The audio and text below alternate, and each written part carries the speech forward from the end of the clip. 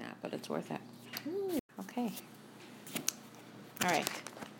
So, welcome back to me. Thank you. So I said we're going to start doing piece by piece, which we are.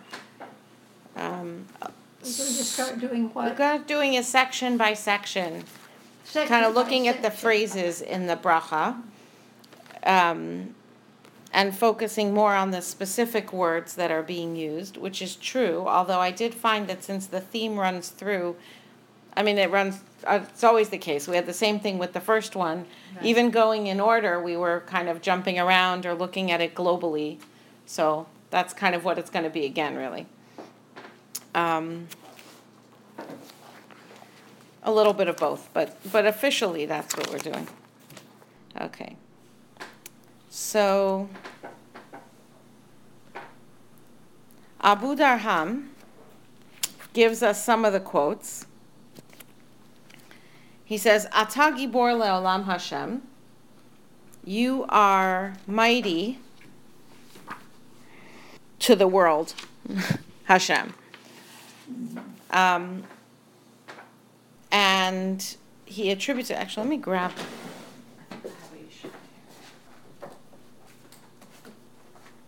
Okay. Based on, where does that phrase come from? It's always going to be coming from some other source. Wow. Unbelievable. Okay. Oh, here's another one. It must have been somehow in the shelf. Okay. It's really funny. That is based on a verse in Yeshaya Mem Beis Yud Gimel, Hashem ke Gibor Yetze. So I just thought, let me quickly look it up. That was not part of what I prepared up. Hello. Okay, so here's the verse. Hashem ka Gibor Yetze. Oh, they put the punctuation wrong down there. Okay. God shall go forth as a powerful warrior, ki'ish melchamos yo'ir kina, as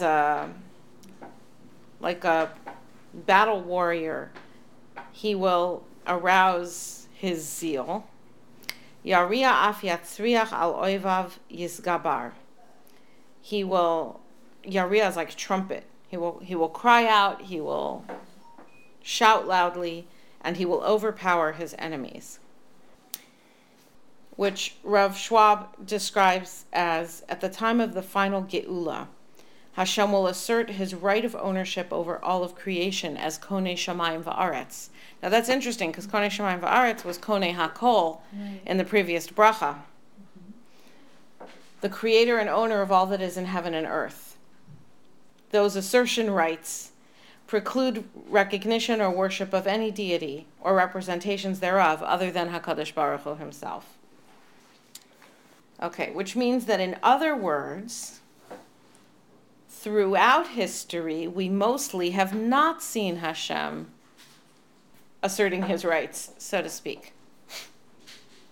Through most of history, people have engaged in idol worship, all kinds of aberrant religious behaviors, and God has allowed some of these people to prosper, at least temporarily, and become powerful and to harm the Jewish people and to harm the world. And during all this time, HaKadosh Baruch Hu restrained himself, so to speak, and did not show out into the world his displeasure, that this is against his will. But at the time that's being described in this Nevuah, which is an end of days time, that restraint will be loosened, and Hashem will once and for all assert his rights as the one and only creator of the universe. He'll break his silence. Okay. Let me make a little flag for that one.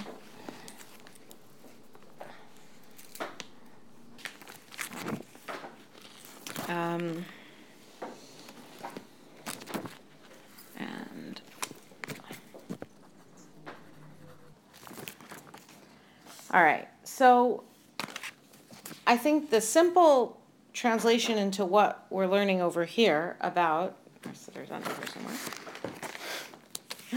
Atta Gibor, Hashem is Gibor. So we would say, well, if I want to know what Gibor is, I know Ezehu Gibor HaKovesh Es Yitzro. Who is mighty warrior? The one who conquers his Yetzer. So that would mean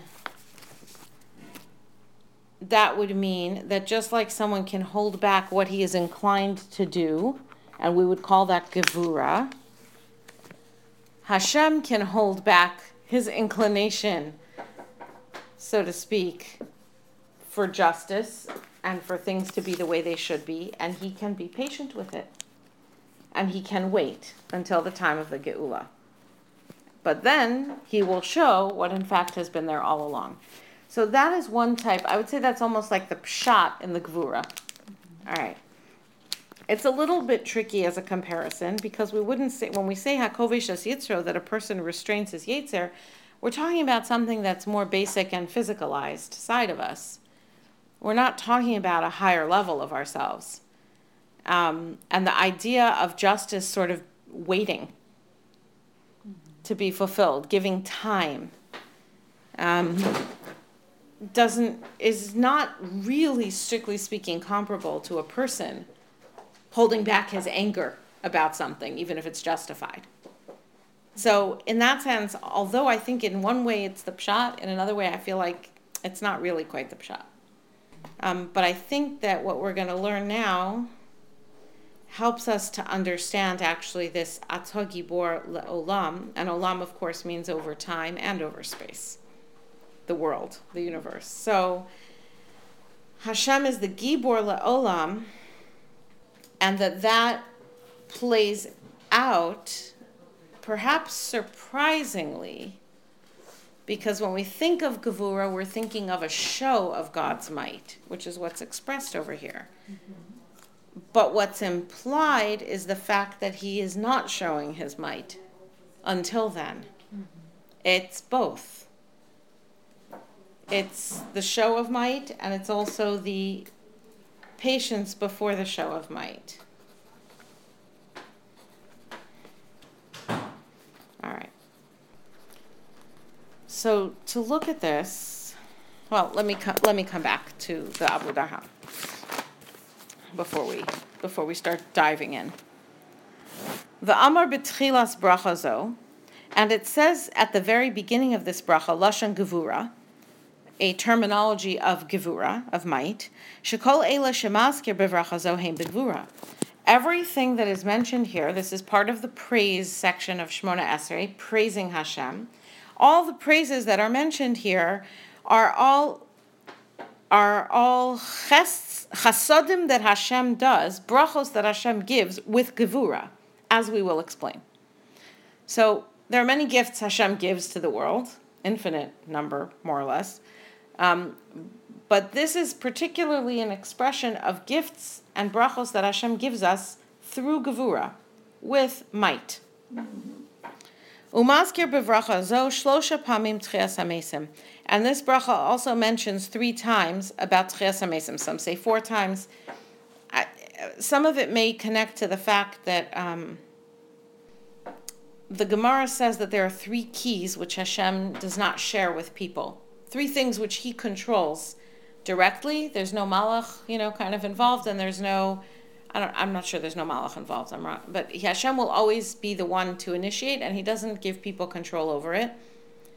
And in Eretz Yisrael, they used to say also a 4th thing. So it's possible that that's why it's 3 but 4, and then we said it's 3 but 4, but it's 5, so I really don't know. Okay. So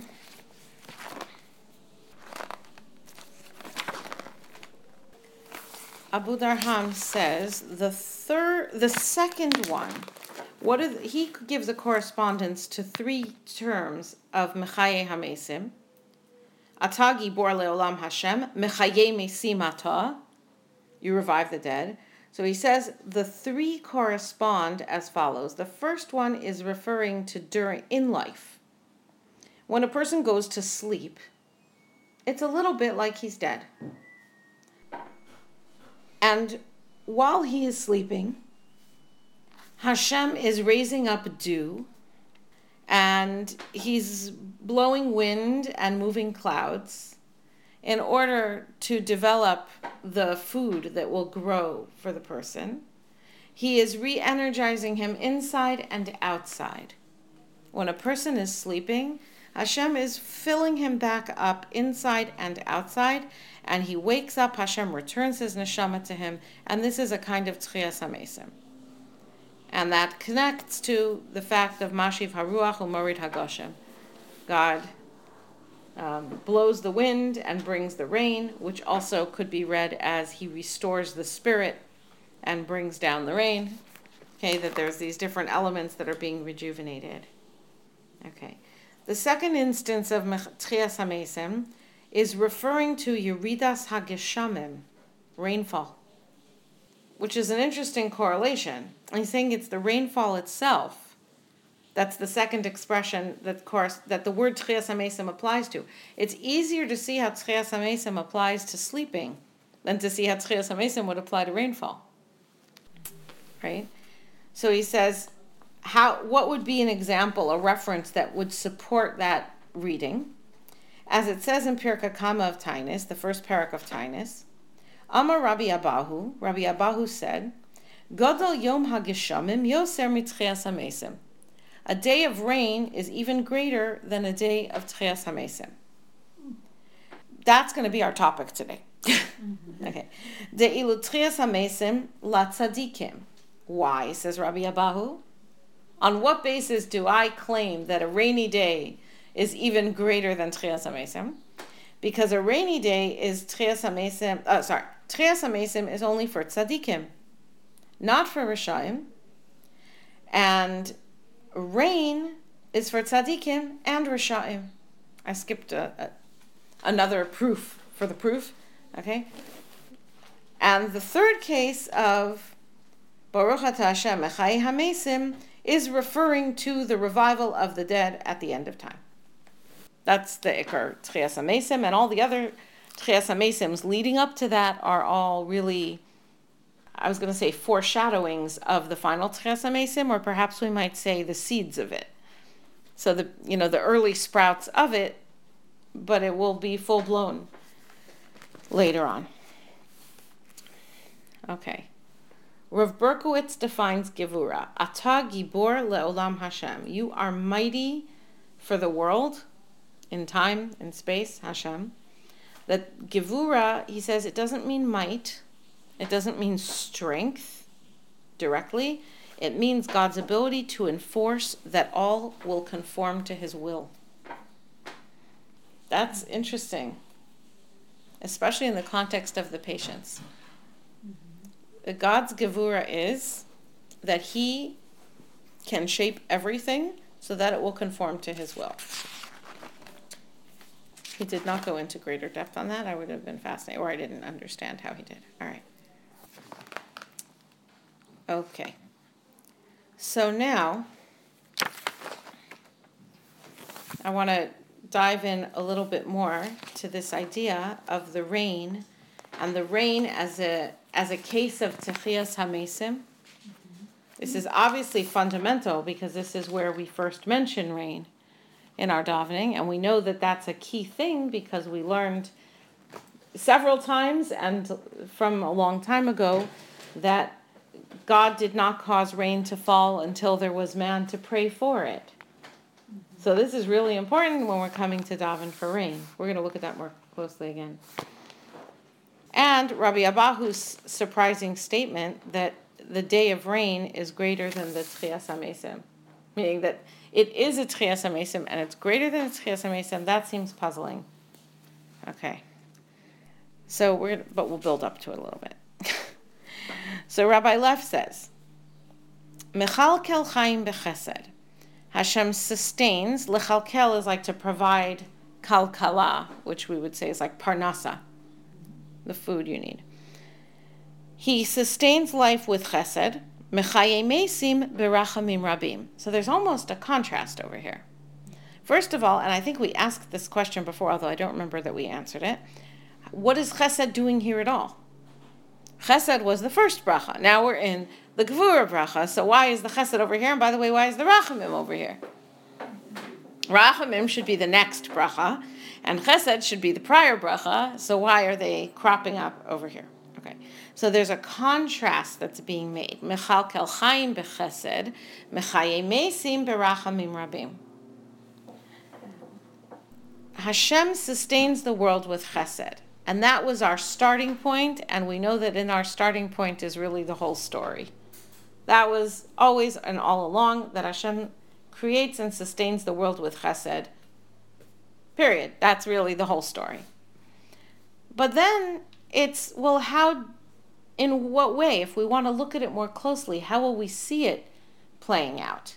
How will we see the chesed being delivered? So the fact that he sustains life, that's chesed in the sense that there's no boundaries to it. It's not dependent on the person receiving it or the creature receiving it. God provides for food for the birds, whether they deserve it or not. He provides food for people, more or less, whether they deserve it or not. Essentially, that's chesed. He provides. And the hope is that people will use the nourishment that sustains their life and use that life for what is good. The rachamim is the revival of the dead. In other words, it's a new giving of life. The first, mechalkel chaim bechesed, is your first phase of life. HaMeisim is coming back to life, and it's a coming back to life that is more perfect. Where is it? Because I just stuck it in here. Oh, where? Okay. He quotes Rabbi Moshe Cordovero. Techias HaMeisim itself is a great mercy to the soul. In its spiritual abode, following this temporal life, the soul is incomplete and wants to be reunited with the body.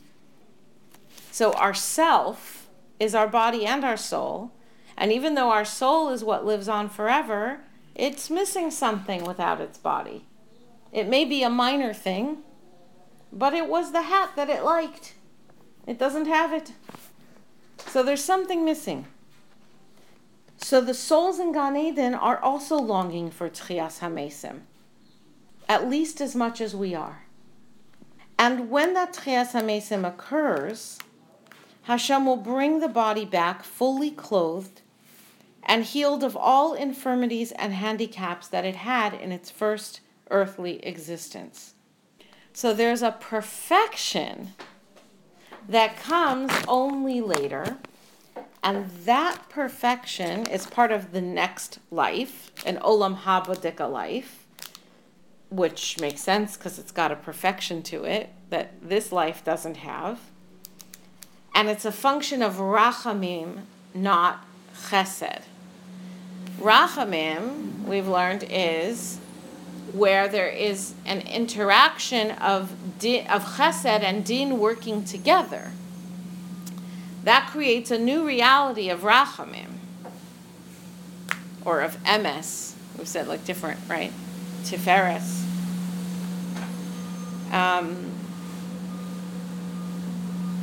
And that then does depend to some extent on being deserved at least a little bit. We wouldn't think we could deserve it entirely, and that's true. But there has to be some degree of having made an effort to do God's will in this life for there to be a revival in the next life. Okay, that's something that Rav Abahu hinted to. He said in this world, like the rain, that serves for tzaddikim and rishayim, but Techias HaMeisim, that's only for tzaddikim. Now, that doesn't mean it's only for, when we say tzaddikim, we mean only the most righteous people that we couldn't aspire to be. I don't think that that's what it means over here. A tzaddik is a righteous person. Are we tzaddikim in the colloquial sense? That's a hard one to judge ourselves, right? But it's entirely possible that we're tzaddikim in the sense of being able to hope for Techias HaMeisim. To hope for Techias HaMeisim, tzaddikim, you have to be good. Okay? So Rabbi Lev says is that Mechalka Chaim v'Chesed is unearned. It's given with the hope that we'll use the gift to earn eternal life. But resurrection of the dead is rachamim rabim. It's with great mercy. But it's not totally a gift. It has to be deserved at least minimally. Now, the rachamim aspect of resurrection of the dead, which is funny because it's gevura, right? The resurrection is the gevura, but now the gevura is as a result of chesed. We'll talk about that more as we go on. So the gevura, as a result of chesed, it creates a state of rachamim.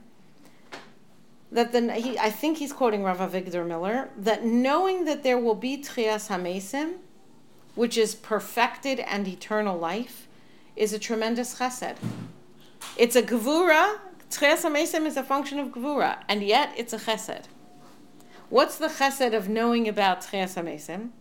The chesed is that on the one hand, we have death in this life, and we learned once in the Sforno, one Shabbos shir, we learned that the Sforno said that one of the purposes of death was in order that we should recognize that life is limited and therefore we better use it. If we thought we would live forever, we would sit around a lot and waste a lot of time. It gives us a deadline. So we feel motivated to use it. The knowledge that there will be resurrection followed by eternal life is a great kindness. It makes our limited current life more enjoyable. It takes away the fear of death and self-negation that would be the end without resurrection. The fact that we know that there's another life to follow. It makes a comfort. It's not so scary. He says that's why the word mechalkel chayim bechesed, is kol and kol. Mechalkel. It's the word kol twice. This is a good one because you could see it in the word. So then when you're davening, that one can jump out as a reminder. It's Hashem provides kol, everything we need in this world and the next world. Everything we possibly need as perfectly, it's kol, it's all. And you know the word kol, we've had this before, the word kol always means the good and the bad together forming the good. That's always Vayar Elokim es kol asher asa, God saw everything that he had made, and that included the Yetzer Hara, and the Malach HaMaves, and death. All of it rolled together created a good that was even better than the good that was before. Okay. So now, really the questions that I raised before, you could have raised again in what I just said. We're still left with a lot of the same questions, which is that question about the rain. Why is rain Techias HaMeisim? And why, if the ultimate Techias HaMeisim is at the end of the bracha, not the middle where the rain is, then why would Rabbi Abahu come and say that this is even better? That the rain is better? And it still seems like a somewhat odd comparison. That a day of rain is even better than a day of Techias HaMeisim. It seems like an odd comparison. Hi. Basi, you could come in the front door. I don't know if she heard me. Okay. All right. So the obvious place to start looking at this, of course, is to go back to Bereshis, to where we talked about the rain.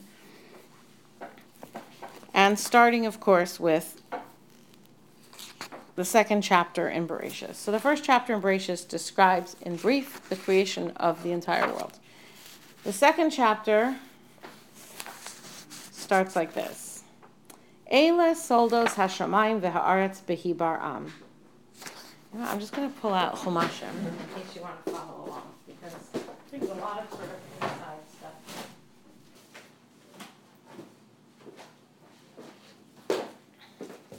So this is Bereshis. Thank you. You're welcome.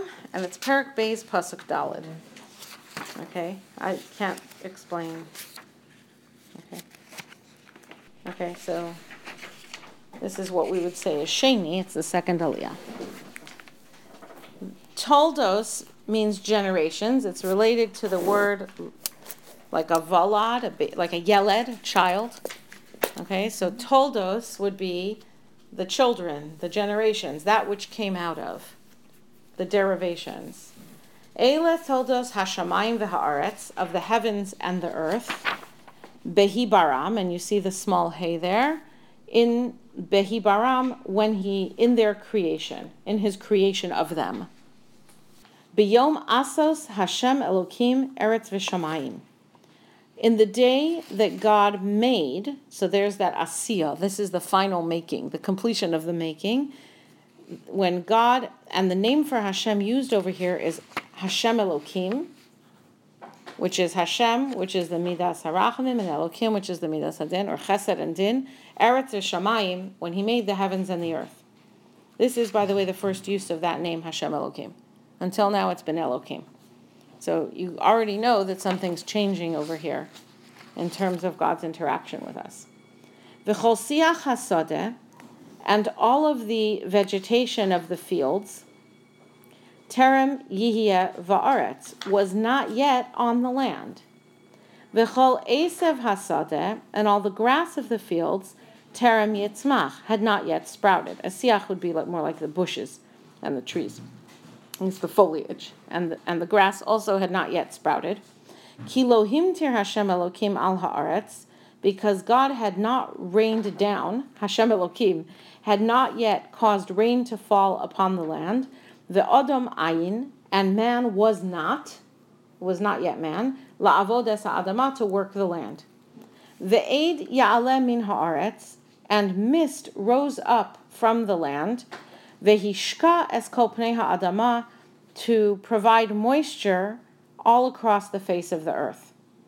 Vayitzer Hashem Elokim es ha'adam, and God formed the person, the man, afar min ha'adamah, of dust of the earth. Vayipach be'apav nishmas chaim, and he blew into his nostrils a living soul. Vayihi ha'adam lenefesh chaya, and the man became a living creature. Vayitah Hashem Elokim gan be'eden mikedem vayasem sham es ha'adam asher yotzar. And God planted, Hashem Elokim planted a garden in Eden, mikedem, let's say to the east, or it could be the original place. And he placed there the person who he had formed. So I'm not going to go in order with the Rashis, because one of them we've seen before, and that's where I want to start, and then sort of take you along with me. Actually, do we want to do them in order? Let's not do them in order. We should really learn them in order, but I'm going to take you through the order I came to them. Okay, so I started with the Rashi on Pasuk Hey. And I'm going to go partway through it. What I'll do is I'll run through it really quickly without translating, because this is first going to be the grammatical statement, but I want to get to the lesson that we took. Kol terem shebemikra lashon ad lo hu.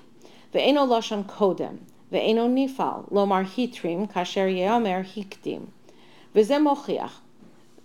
Ve'od acher shmos tes ki terem tiraun adayin lo tiraun. Ve'af ze tiparesh adayin. Okay, all that say you should define this word as not yet.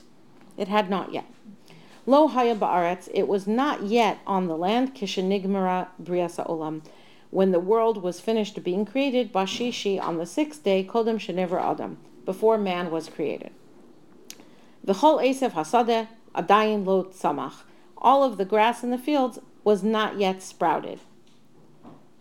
Okay.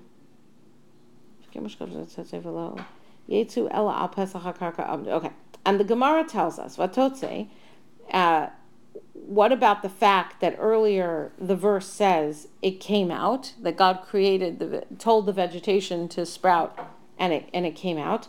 It says Vatotze, it was going to bring out, not that it actually came out. Ella al Pesach HaKarka Amdu. It was standing still. Amdu doesn't mean standing really. It means still. It was not making progress at the doorway of the earth. So it's sort of at the edge, ready to peek up over the top, but not getting there. Ad Yom Vav, until the sixth day. Velama, and why not?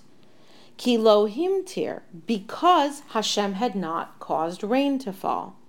Umatam lo himtir, and what is the reason that God did not cause rain to fall? Lefisha adam ayin, because there was no man, la'avod es ha'adamah, to work the land. Ve'ein makir, what's the implication of that? So now he has just walked us through the pasuk. He says, why does it matter? What kind of reason is it that there wasn't a person to work the land? Ve'ein makir betovasan HaGeshamim. Without man, there is nobody to recognize the goodness of the rains. Uksheba Adam v'yada shehem tzarech la'olam. And once man comes along and he knows that there is a need in the world, hispalal aleihim, he prayed for the rains. V'yardu, and they came down. V'tzamchu ha'ilanos v'hadashayim, and the trees and the grasses grew. Okay, so we know this Rashi from before, or at least we thought we did. But then, if we go on, it's Hashem Elokim, and then the Rashi on Pasuk Vav. Ve'ed ya'aleh min ha'aretz, a mist rose up from the land. Now, this surprised me. I should have known this Rashi, and yet it surprised me anyway. Le'inyan briyaso shel Adam. Why is the mist rising up? Okay, I always understood, and not strictly incorrectly. Okay, there's other sources that certainly interpret it that way. What is the Torah telling me about the mist coming up and moisturizing the land? What it's telling me is how the vegetation stayed alive even though it wasn't growing. Until man came around and davened for the rain, right? There was mist, and that gave enough moisture so that all these living seeds, right? We talked about that at a different time, how the creation of the plants is also the creation of the genetic material. The idea of there being seeds that carry DNA that will develop and get passed on generation after generation, as opposed to, let's say, rocks or mountains or streams or rivers, where it's the same. I mean, they just keep on going, but they don't produce more of themselves. Passing on genetic material, that was a function of vegetation where that started. And therefore, it would have died if there hadn't been some sprinkler system going. Okay, all right. But that's not what Rashi says. Rashi says, why is the Torah telling us a mist came up from the land and wet the face of the earth? It's telling us about the creation of man. Because that's what it continues into, and God formed the man of the dust of the earth. In other words, what's being described here is not the watering system for the plants. What's being described here is the creation of man. That God caused water from the earth to rise up into mist and steam, which wet the earth, so that man became created out of a dough. So, kids make mud pies. You mix water and you mix the dirt and you get mud and you can make stuff out of it. And that God wet the earth with this mist, and from this he formed the dough, so to speak, the physical formation of man from dust of the earth. Okay, what that actually means, I don't know. There's like two parts to the recipe. There's yeah, 2 ingredients over here, 3 ingredients, right? There's dust, there's water, and then he blows in the soul, and we're all set.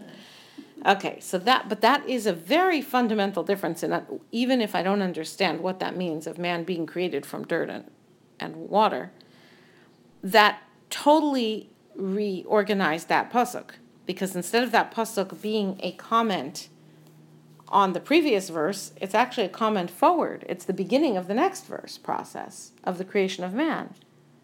So that by itself is an important piece of truth.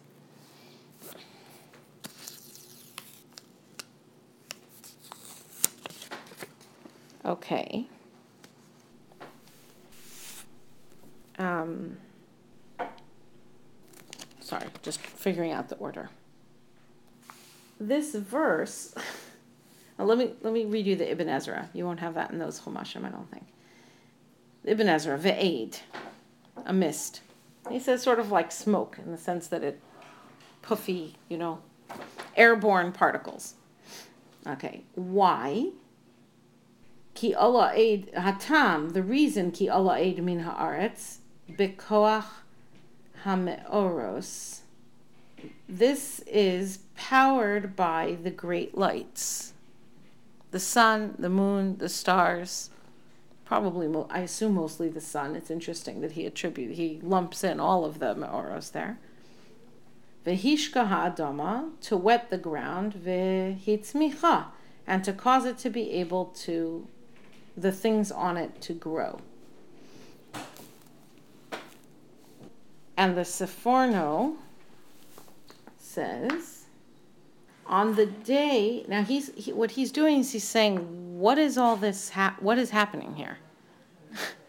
Because this whole passage opens with, Eile toldos HaShamayim v'ha'aretz behibaram. This is the unfolding of the creation of the heavens and the earth on the day that they were created. So In other words, folding, where toldos is often translated as descendants. yeah, well, that's what it means. Descendants, Right, meaning so the you descendants have of an the heavens and the initiating earth. point, and then it comes out stage by stage by stage, I guess. But it's a strange thing. I mean, you can't. It's difficult to translate as descendants when you say Shemayim v'aretz. Although it's possible that that's really what Ibn Ezra is saying. I don't know. Could be that's what Ibn Ezra is saying about having the me'oros in the heavens, in the physical heavens, not the spiritual heavens, right? And have them interacting with the earth and bringing up the steam. So then you have toldos Shemayim v'aretz. You have generations. You have an actual birth happening there between the heavens and the earth. It could be that that's Ibn Ezra's intention. I don't know. Okay. So the Seforno explains it like this. What is the day that they were created? The day of Asos, of Asiya, that would be like the finalization, right? The final stage of creation is when they were all put into their Seder Matmid, into their regular order that they're going to be day after day after day. So until the end of creation, there were a lot of things that started one way and then, I don't like to use the word evolved in this context because it's too loaded, right? But Hashem created something and set it spinning down a path, okay? Once it gets onto its path that it will continue on, that would be when it got to Yom Asos Hashem, the day God made it that way. So there was in the beginning times, which is described right here. God created vegetation, and yet he did not sprout it. So it's clear that there's a process within each level of creation where it is initiated and not yet in the way it's going to continue. All right. At that time, Allah eid min haaretz. A mist came up from the earth, shahayatal livracha. This mist was a tal livracha, a dew of blessing. Shehirva es haaretz, that saturated the land. Veholida, and gave birth to. So Sforno's there saying it straight out, right, about the toldos. Veholida, vehitzmicha, it gave birth and it caused to grow. Bilti matar, without any rain. Va'avodas adama, or work of the land. Now that is a very interesting comment. That there's a stage here, the Eid Yala min haaretz, where the earth is being watered without rain and without work of the land. Okay, now clearly he's referring back to the verse before that. The mist. This is the mist, and he's saying that this mist is referring back to the previous verse, which said God had not caused rain and man was not working the land. I think there's probably many, many drushes that we could give on his way of having referred us back to that verse. Okay? Because it's very different from Rashi. Rashi is giving it as a single line of reasoning. He is reading this verse to say that there's one point. The point is the vegetation didn't sprout. And now I'm going to give you the line that got you to the point where vegetation didn't sprout. How did we get to vegetation didn't sprout? Because there was no rain. Why was there no rain? Because there was no man. Why was there no man? Rashi says, okay, he doesn't say. There wasn't man because he wasn't created. Right? Why do you need man? In order that he will work the land. In other words, he will recognize that there is a need and ask for it. That's not what the Sforno did. The Sforno says all of this had not sprouted because two things were not happening. There was no rain and there were no people. Meaning those would be, this is a drush I didn't prepare, but it seems clear that what Sforno is saying is there are two things that go into growth and development. One is Himtir Hashem Elokim. One is God raining down. And the other is Adam Lavodas Adama, a person putting in effort. Right? Hashem sending success and a person putting in effort on the earth. You need those two things in order for there to be growth and development. Okay? That's also, by the way, a very nice drasha. But if I look at this and I say, this verse about the mist rising up to water the land, it's kind of producing two effects. The mist is producing an effect of causing vegetation to grow, and the mist is producing an effect of creating man. Not that the mist is intentionally providing the act of creation, right? Hashem is providing the act of creation, but this is the means. This is the action that does it, that forms the physical body. First of all, what it gives us is yet another of a long line of references that suggest to us that man, Adam, is related to Adama, that in some sense man is the fruit of the earth, even more than apples and pears are, and that the actions of people have a direct effect upon the earth itself. Okay?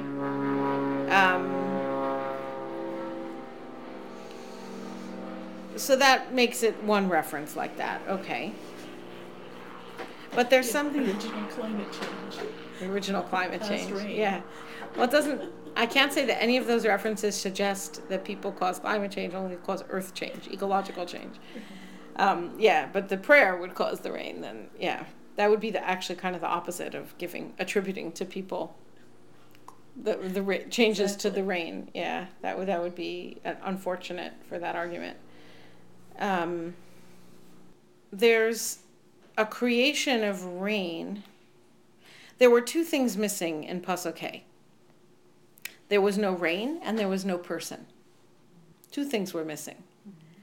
The mist rising up seems to be the formation of both of those things, right? The Ibn Ezra says that the mist rising up, that's what caused clouds to form. And then the clouds turn into rain. So, you have a water cycle, but it had to start somewhere. That's where it started. And if you read it going farther down into the next verse, the formation of man, where this water is moistening the earth to be formed into the human body. So you have a simultaneous creation of people and rain, which would tell us, if we didn't already know it, that man's purpose involves working the land and rain, which is what Rashi in fact said. Taking this Rashi together with these other pieces of information, then what we recognize is that this is way before there's any sin. This is before there's even a commandment to not eat from the fruit of the tree. There aren't any trees yet. Okay? The trees are all still like sprouted acorns. Even before that, the purpose of man was to recognize need and then to take action through tefillah, asking Hashem to fulfill the need, and through action, through working the land, in order to seek to relieve the need. In other words, that is not a function of sin per se. It's not a punishment because of the sin in Gan Eden. It's actually how the world was created. We touched on this before. The idea that there are hints to this earlier in creation. But this is almost explicit. Maybe it is explicit. Okay. So, now I'm going to start walking out on a limb. I'm just telling you that up front. Point just one. Up until now, this was not me out on a limb. Okay. Okay, this was all right here. This was other people maybe out on limbs, not me. So man's purpose at the very essence is to recognize a need and to work Yeah. on fulfilling it, Or at least and to pray. daven. Well, davening is avoda shebalev. Okay. So it's la'avod es ha'adama, to do work Right. for the land, but that can play out in different ways. The way Rashi plays it out is only, well, I don't know. He appears to play it out that the avoda is the davening. Mm-hmm. And we know, what is avoda? Avoda is davening. Okay. But if you say, it's not a contradiction, because he does include in here, why had it not rained? Because there was no man to work the land, and there was no one to recognize the goodness of the rain. Meaning it may be that the prayer is predicated on the fact that he's trying to get stuff out of the earth and realizes that there's something missing. The physical action, I don't know. I can't tell from the Rashi.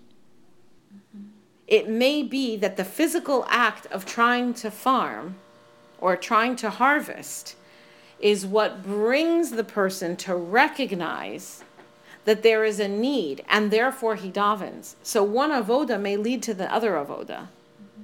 Because that's one of the hardest things to do, is to see what's not there, right? So you're recognizing a need is seeing something that Isn't there. And that's really hard to do. That's really hard, because we see what is there, except, here's the thing.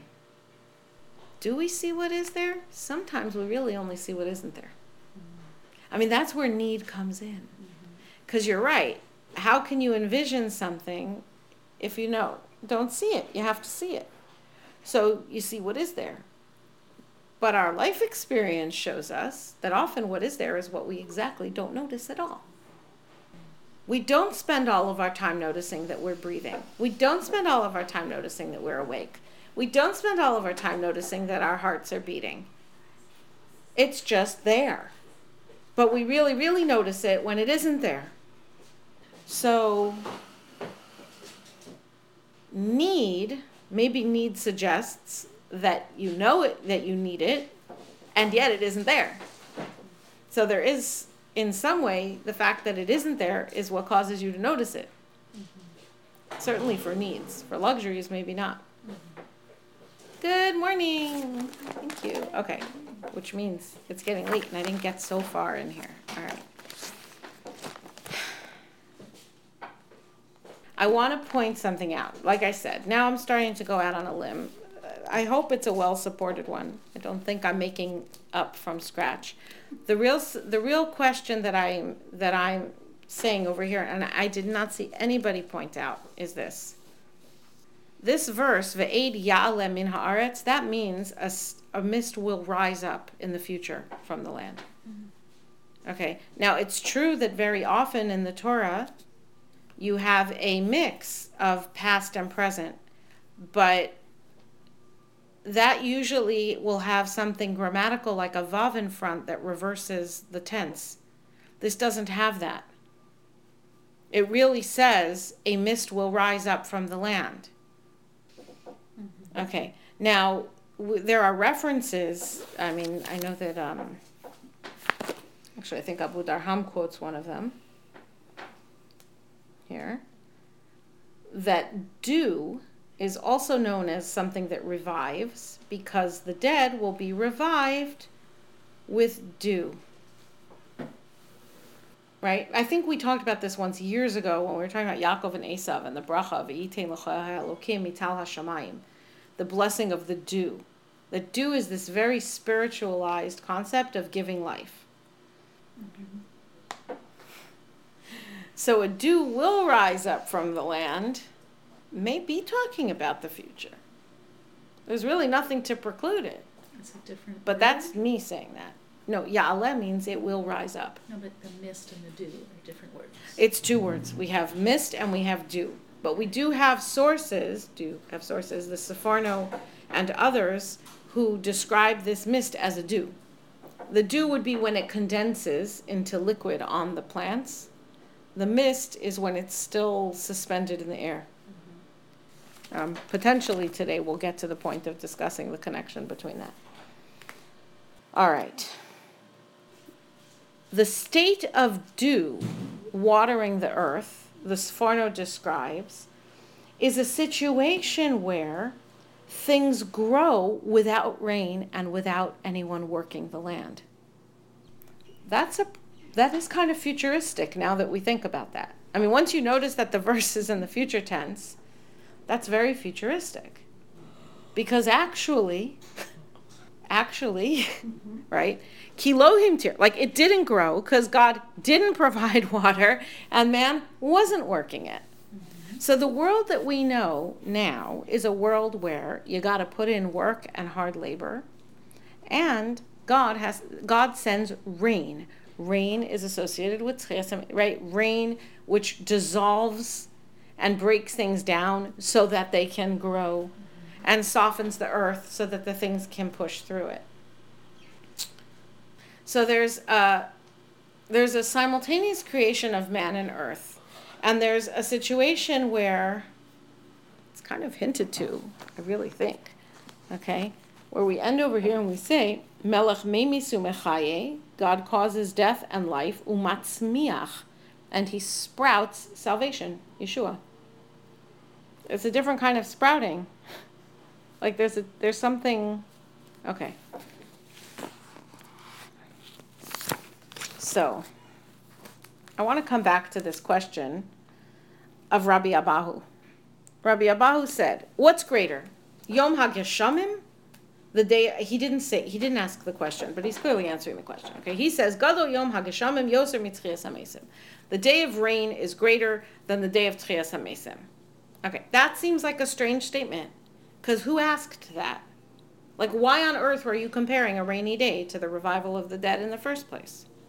So I think until now, I assume because like rain, it like dissolves down the vegetation, like it melts things down and then things can grow. And that's kind of comparable to Techias HaMeisim, when the dead will grow again sort of out of the earth. I'm not really sure what I thought about that. But let's say we take this as an answer. So what's the question? The question is, which is greater, Yom HaGeshamim or the day of Techias HaMeisim? The day of rain or the day of Techias HaMeisim? Is he talking about the day of the first rain? That's what I think now. I don't know. I'm out on a limb here, okay? But when I think of it in these terms, that's why I took you through it out of order, because that's like how I got here, just sort of blundering around, right? All of a sudden I said, well, what's his question? And then I said, oh, maybe what he's saying is, which day is greater? Is it the day of Yom HaGeshamim, the day of the rains? That first day when Adam was created alert and realized there was a need for rain and asked for rain, or, right, the day that the mist created a person and created clouds for rain, or is the day of Techias HaMeisim going to be greater when that mist will raise up a man who's perfected and there's no more need for avodas ha'adama? When we'll wake up and look around and say there is no need. Which is greater? The birth of man recognizing need, or the birth of man recognizing that God has taken care of everything and there is no need? Which is greater? I think that's really the question. Yeah, that puts a whole different light on it. It's a whole different light. And now I want to hear his answer. His answer is, the day of rains is greater. Why? Because it's for tzaddikim and risha'im, whereas the day of Techias HaMeisim is only for tzaddikim.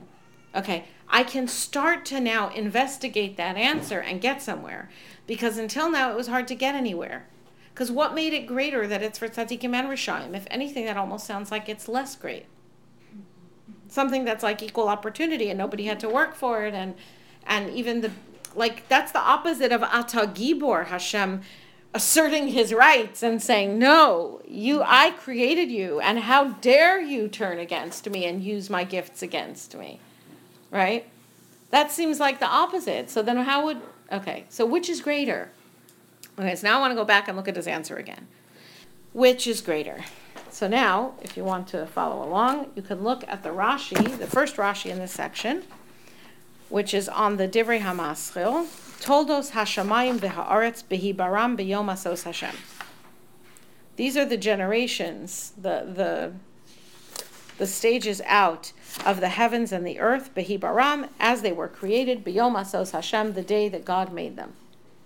Lilamedcha, to teach you, Shekulam Nivru Barishon. Okay, that's an important point. It's just not the one we're talking about. Everything was created on the first day, and then it was a process of their creation as they emerged into their fully created states. Which is also an important point and indicative to us a little bit about what it means to be created as people. We're also created as a process and perhaps have not yet reached our fully created state. All right. Davar Acher. This is where we're going to focus. Davar Acher, another explanation. Okay, now whenever Rashi has a Davar Acher, it's because you could not fully have answered your original question with the first answer. So you need to have something else to go along with it to create a full answer. But it's too late for us to start diving into what the Rashi's question was and how did it not answer. Okay. Behi Baram, the word Behi Baram with that small hey is to cause you to read it as Behei Bera'am. With a hey they were created. That's something we've come across before, usually with a different point to make. Shene'amar, as it says, also in Yeshayahu, Chavav, B'ka Hashem tzur olamim. That it is with ka. Okay, the verse, let's get like a quick translation, Yeshaya Chavav. Oh, I don't know if I'll find it so fast because I don't have a verse number here.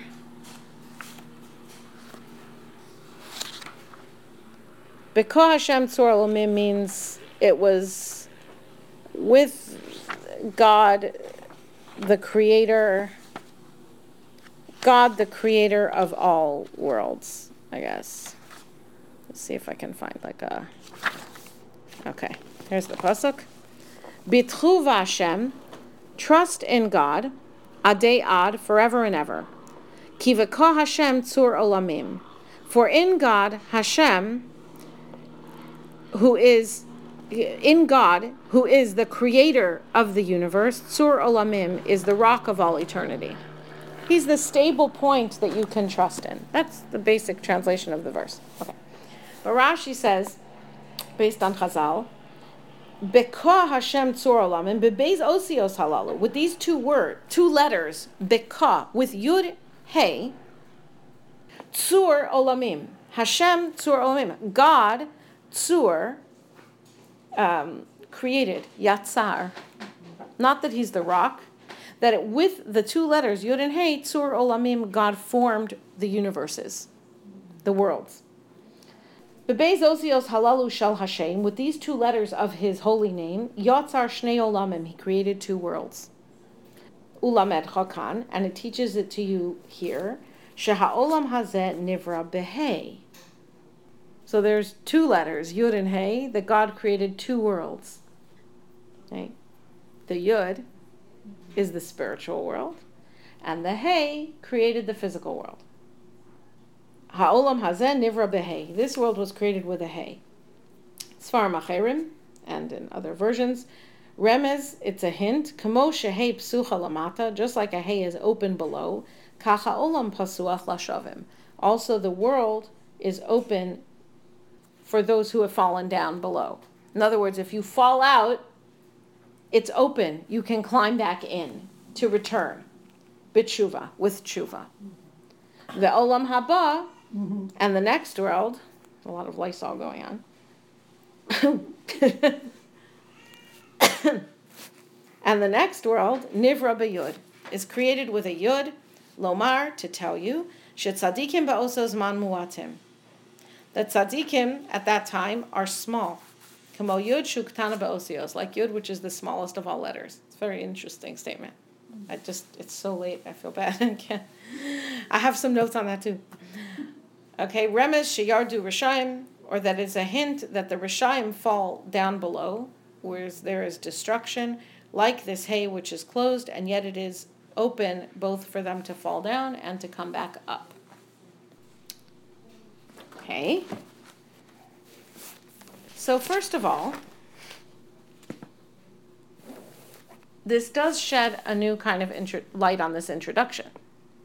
Here's the way the world was created, heaven and earth. There's two parts. There's tzaddikim and there's rishaim. There are people to populate this world, tzaddikim and rishaim. And nothing had grown because the people weren't developed yet. And in the future, there'll come a time when the world will be reinvigorated with life, but only tzaddikim. And Rabbi Abahu said, which one's greater? Right? Rabbi Abahu is really saying, which one's greater? The day of the creation of the rains, which is the day that man was created to recognize there was a need, and man was created tzaddikim and rishaim. It all goes together. A world of need, and to pray for it. Or the day when man is created to realize there are no rishaim and there's no need. Both. Somehow these are going together. It's somehow going together, right? It's not the result of the sin. Obviously, a Russia is a result of his sins, but because that's his choice. People are not created to be rishaim. Okay, but this aspect of the need, and is the creation with the rain. Okay. So what is this with the recognizing the good of the rains? And he'll know then that you recognize there's a good in rain. Now rain is apparently destructive. When you look at rain, what you see is destructiveness. It's only the outcome of the rain that is good. I happen to love rain, okay? But even I can accept the idea that if you would just see rain, then what you see is cloudiness. You see a hiding of light. You see something that it's uncomfortable. It makes people cold. You see something that tends to break things down. It can become a very powerful force of destruction. But even at its gentlest, it doesn't appear to produce anything useful at all. Only does damage. You have nice seeds. You forgot to bring it. You didn't finish bringing in your harvest. It'll be destroyed. So what's visible is destruction. It's only later that you can recognize that it was actually good, which I think also is a beginning of understanding what it means to be born into a world where people could choose to be rishaim. It's the same kind of contrast, that there could be something that is apparently just like all bad, and not recognize it's part of the process. It might be necessary to this process. Okay, so the Gur Aryeh, the Maharal's commentary on Rashi, he comments on several parts of this Rashi, not surprisingly. But let's look at this one. Ve'ein makir b'tovaso. There was no man to work the land and therefore to recognize b'tovasan, sorry, that's a typo. B'tovasan, their good, the good of the rain. Klomar, what does this mean? You're not supposed to do good for somebody who can't appreciate the good you do for them. That's a statement from the Gemara. It's not the Maharal inventing that. And that's one of these puzzling statements that makes a good separate share of its own. Okay. As long as there was no person, God did not cause rain. Aval mashabaras kol hanimtzaim ve'ein mi shemakir betovasa. But then why is it specific to the rain? You say there was no man to appreciate the need for rain, that the rain is good. But why didn't the Torah say something like that about bears? That God did not yet cause the bears to emerge from their hibernation because there was no man who could appreciate the goodness of bears, or of anything else for that matter. Why was anything created if it all depends on person being able to appreciate the good in it? Why just the rain? Lefi shele'atzmam hem nivraim. That's because everything else that was created in the world is an end unto itself. Meaning an orange is created and it's an orange. It is a fully created orange. And you could appreciate the good of it, but it's a fully created orange. We don't call that tova. That's interesting. I'm not sure. It sounds like he's also distinguishing between tov and tova. In modern Hebrew, a tova is a favor. They say someone, Vakashat haseli tova, please do a favor for me. Okay. What's a tova? Lo yikra tova, something is only called a tova. Rak, only mashenosein la'acher, that which is given to another. He might be making a distinction in the Rashi that it's tovasan shel geshamim, not tuvan shel geshamim. Tuvan would be their goodness. Tovasan is the favor of rain. Geshamim, like rain, shehu l'tzorech hanivraim. Rain is not a purpose in and of itself. It's not something created to be rain and contribute rain to the world. What rain is something that delivers blessing. It itself is a contribution to other things. There's a difference in how we could see rain versus how we could see everything else that's created. Now, really, everything that's created has something to contribute to other creations, right? Flowers also provide pollen for bees. But you don't need to, you don't have to see that. You can see the flowers and they're beautiful and they serve some purpose of their own. They begin the flowering of the fruit. They're beautiful. Whatever it is that they do, they do. They attract, they serve the flower, they're structural. Whatever it is they do, they do. Rain, when you look at it, whatever it is it doesn't do anything. What rain is a tova. It is a contribution. And you needed the person to be able to see that. That is the factor that is dependent on man to see. That's why it doesn't describe this issue of not being a person to appreciate it about any other creation. It's about the rain specifically. God wants man to recognize that rain, which does not apparently look positive in and of itself, is pure gift. Would you like a drink? Oh, I can tell. I'll get you something because we really should be finishing. So I have to just wrap up because it's so late. I'm so sorry. I was just thinking of the different parts of the country where I grew up in Illinois with lightning and thunder. Right. And we were told, don't go near a tree. Right. And places that keep having floods, so there's too much rain. Mm-hmm. Thank you so much. And I was telling them that I grew up in a part of There's a lot of rain. with thunder and lightning and don't go near a tree. And Yeah. I remember my mother coming out crying. I don't know where my children are. It's raining. Don't go near a tree. Oh gosh, yeah. But Right, here, the lightning storms. it's We don't a have gift, so much. It's a gift. we don't have so much rain either. The tova, right, because we don't have it, we recognize that it's good. The tova that Adam will see then in the rain is that it's a creation whose purpose is to give to others. Okay. Which is really, this whole passage is a creation of need, of chesaron, of things not quite being perfect yet. And tova, which is created to give to another and supply for the need. That is really the creation of man. I mean, this is the creation of man. This is the creation of man. Man as a connection between heaven and earth. Man as a praying being of tefillah.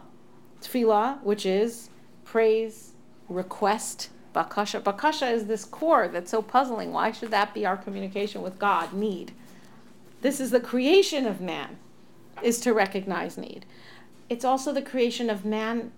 You couldn't have man without that. Why? Man is a holech, a goer, one who is going. Now, we've heard this before, right? Malachim stand, people go. But we saw something this Shabbos, in this past Shabbos in Parshas Korach. We talked about it in the Shabbos Shir. And it just completely illuminates this. Which was, right? That people are not holy yet. And just so that they always work themselves indefatigably up to their holy calling, so that they do not mix up what they are with what they should be, do not imagine themselves already holy because they are hallowed to a holy calling, but that they should rather keep this holy calling of theirs always before them as the goal set by God for all their endeavors. Just for that, their holy calling was given a symbolic representation of its ideal realization in the sanctuary, enclosing the evidence of God. And just for that reason, nobody was allowed to consider himself worthy to approach without further ado. In other words, we have a Beis HaMikdash where we approach God with avoda that represents our whole journey in the world. And it's a journey where you're always moving forward, but you can never quite get to perfection. No matter how far in you go, you can't go into the Holy of Holies. And one of the messages for us is from that I'm not perfect yet. Whatever I've gotten to, I'm not perfect yet. That's a feature, not a bug, so to speak. Okay? That is a feature of being alive, is I'm not perfect yet. I have to keep going. I have to keep trying. I have to keep improving.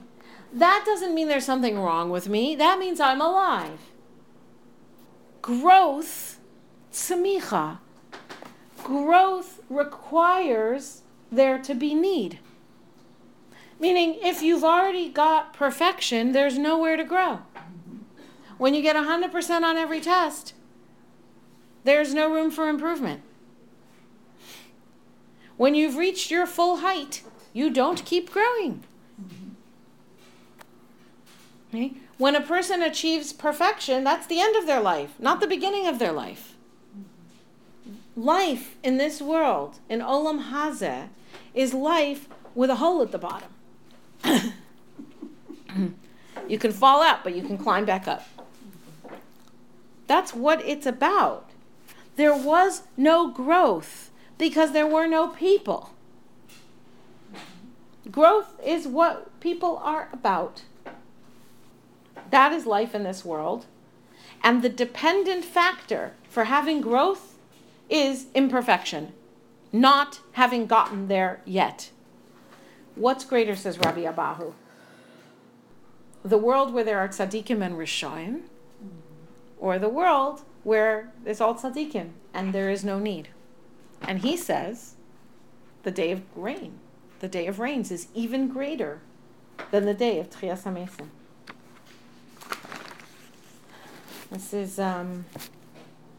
This is pretty much the concept of b'makom shabali tshuva omdemim tzadikim gemurim yecholim la'amod.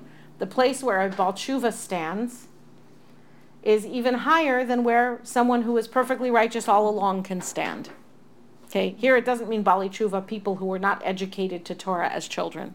That's not what it means. I mean, it doesn't contradict that, but that's not. Bali tshuva means people who have failed, who have done the wrong thing, who have done averos, and repented of it and come back.